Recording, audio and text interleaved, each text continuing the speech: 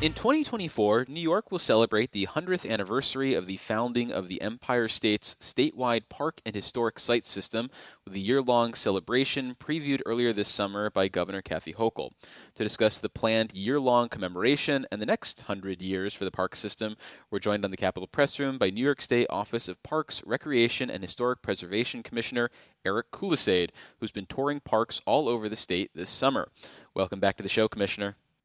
Thanks for having me, David. So, for starters, what exactly is New York commemorating next year with the park system? Can you talk us through, I guess, the history created by then Governor Al Smith and a $15 million bond act at the time?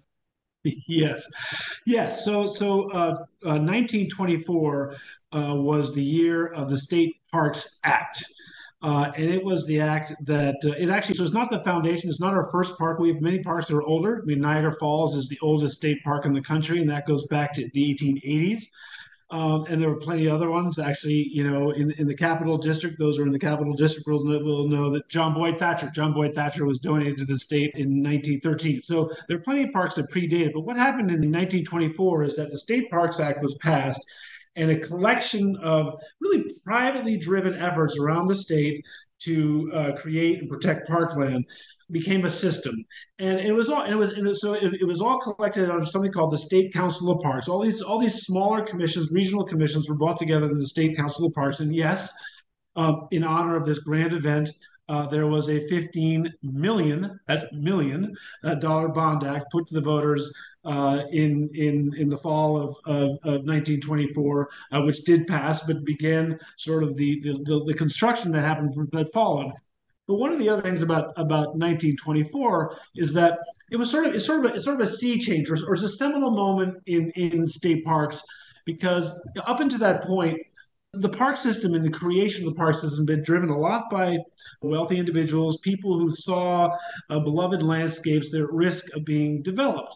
So you're thinking about, like, Niagara Falls came about because Frederick Law Olmsted and Edward B. Davis were worried that Niagara Falls would be lost forever to industry if they didn't intervene and create a park there.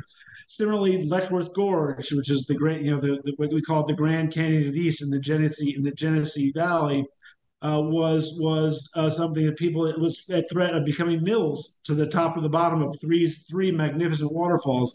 So before that, conservation is really about protecting these scenic places. 1924 sees this shift to, hey, New York is this burgeoning, booming, the Empire State, these teeming cities. We need to be thinking about what parkland does for people, and to build out the recreation infrastructure so that our parks can welcome the large numbers of people you get in a state park. So, for instance, it was in the Robert Moses was drove the State Parks Act, but in the next 10 years, 55 parks were built out and developed in some fashion. So you had Jones Beach that opened up about 5 years later, and that, of course, is an engineering marvel. But it also had this capacity to bring in 200,000 people at once into that landscape. So there's also this. It's a change in the movement, right, from the scenic preservation to, we need to provide recreation and affordable outdoor opportunities for the people of New York. It's actually quite it's an amazing moment when the parks really became for the people. So it's a very important moment in time that we recognize, particularly as many of the things that were the objectives there continue to be objectives for us today. Well, as part of next year's celebration, the state is planning a Centennial Challenge. What will that consist of? One of our things is we love to have people come to our parks. It's still coming together, but the Centennial Challenge a piece of it is going to be, the number of parks you can get to in a year. We'll probably have a passport or something like that, because one of the things we're trying to do here generally is to promote the system. Many people have their favorite park and their favorite corner of the state. And we like to think that we own the best landscapes New York has to offer, and we want people to try something new. So, right, the incentive is to, hey, if you live downstate and you haven't been to Watkins Glen, or you haven't been to Chimney Bluffs, or you haven't been to Wellesley Island, hey, take advantage of the centennial year to go out and enjoy it and experience it. And so you'll see a lot of things like that. Well, yeah, you mentioned that people might have a park or corner of the state that they really love. So, is the idea of this celebration to target those people and double down on the enthusiasm that they already feel for the park system, or are you trying to tap into people who might not be familiar with the state park system?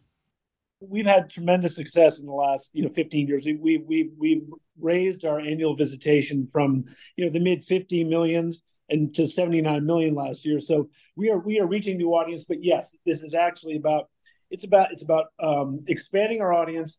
We want to make sure we're reaching all pockets of New York. We want to get the most diverse audience we can. New York is changing all the time, so we want to make sure we represent and welcome the full breadth of New York and our visitors.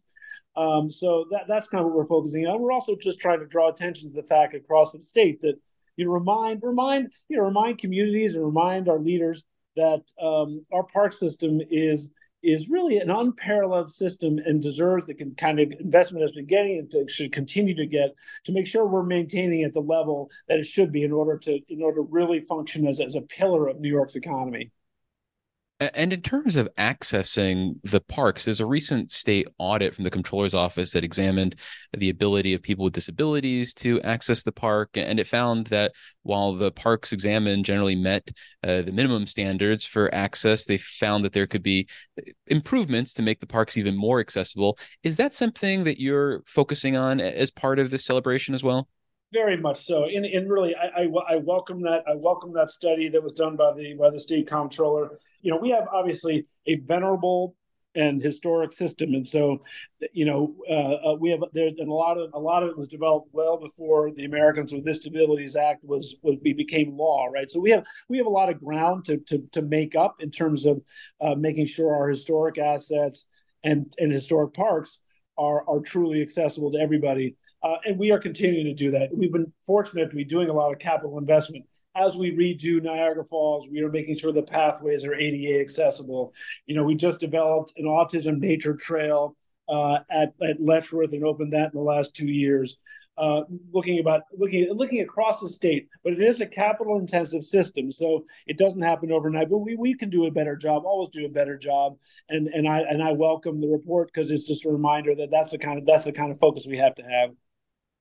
And when you think about next year and the celebration and the possibility that more people than ever might be utilizing the state park system, do you feel like we have enough park police to oversee potentially larger crowds? We are in good shape with park police. We've had a successful recruit. We've added 30 more officers to the ranks this year. Thanks to Governor Hochul's leadership. We now are fully into rebuilding the force. Obviously, the force, there was some question about the force's future for a couple of years there, but we are fully rebuilding it. We're getting robust recruitment. So I'm very confident that our police force, which does so much really pretty leanly, that we are in good shape with our policing in the parks. And going back to the initial founding of the parks system from about 1924 to 1934, as part of that initial investment, the state created more than 50 parks. Is that something that we could ever see again in New York? Should we imagine the creation of more state parks in our future, or is the focus now primarily on maintaining and upgrading the existing sites? That's a great question, and it is all about balance. At one level, when there are opportunities, we will always look at them. I mean, we opened a new park. Governor Hochul opened a new park in Kingston, Sojourner Truth State Park, in an old quarry with a mile-long stretch of the Hudson River, and the Empire State Trail runs through it. We'll all be looking at those opportunities so that we can better serve, particularly urban communities. But I'll tell you, no, a big part of what we need to focus on is we have facilities that have been closed for 10, 12 years. We have a lake beach at Harriman that closed 12 years ago because of her tropical storms Irene and Lee. This wallop that with so much water it couldn't handle it, and those are places where we just need to rebuild, right? We just need to get our capacity back because people are coming to the parks, and we need to be able to serve them, and particularly in those places where they're serving a working class community that doesn't have a lot of options. That all they want to do is spend the day by the beach, and it's incumbent upon us to be able to have our full system up and running and able to welcome that population. And, you know, I mean, you look at Harriman Park, and Harriman Park outside New York City really needs to be brought back up to the kind of capacity that it was built for. Well, finally, as part of this recent publicity surrounding next year's celebration, you went on a 2-day tour of some of the parks and sites around New York, and this included touring Alana State Historic Site, riding a bike across the Hudson State Historic Park, going for a swim in the Harriman State Park, zip-lining at Jones Beach, and facilitating the nightly illumination of Niagara Falls State Park.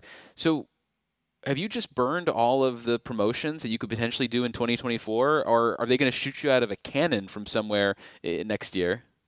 Just you wait. And that is also just a reminder, right? I mean, who has the best job in state government but me, right? Because we have the most, we have such breadth of things we can do. That those 10 stops, you know, they were a sampling of what we can do, and they're sampling of the kind of they really speak to the breadth and the depth and the richness of possibility in a New York State park or historic site experience. But we got plenty more. We have not burned it all. In some ways, those were convenient. Those are all along major arteries. My next tour, when I go to the 5 corners of the state, that'll be longer and harder on the wheels of my car. But I'm looking forward to it because you know, there's so many great opportunities. I didn't go to Letchworth. I didn't go to Watkins on that trip. So no, there's plenty more to be showcasing as we get into 2024 and that true centennial year. Well, we've been speaking with Erik Kulleseid. He is the Commissioner for the New York State Office of Parks, Recreation, and Historic Preservation.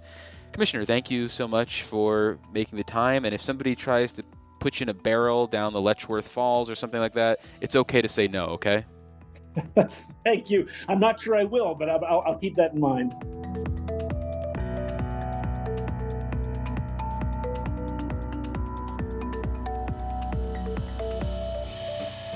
Support for the Capitol Press Room provided by the New York State AFL-CIO, a federation of 3,000 unions fighting for working people by keeping New York State union strong.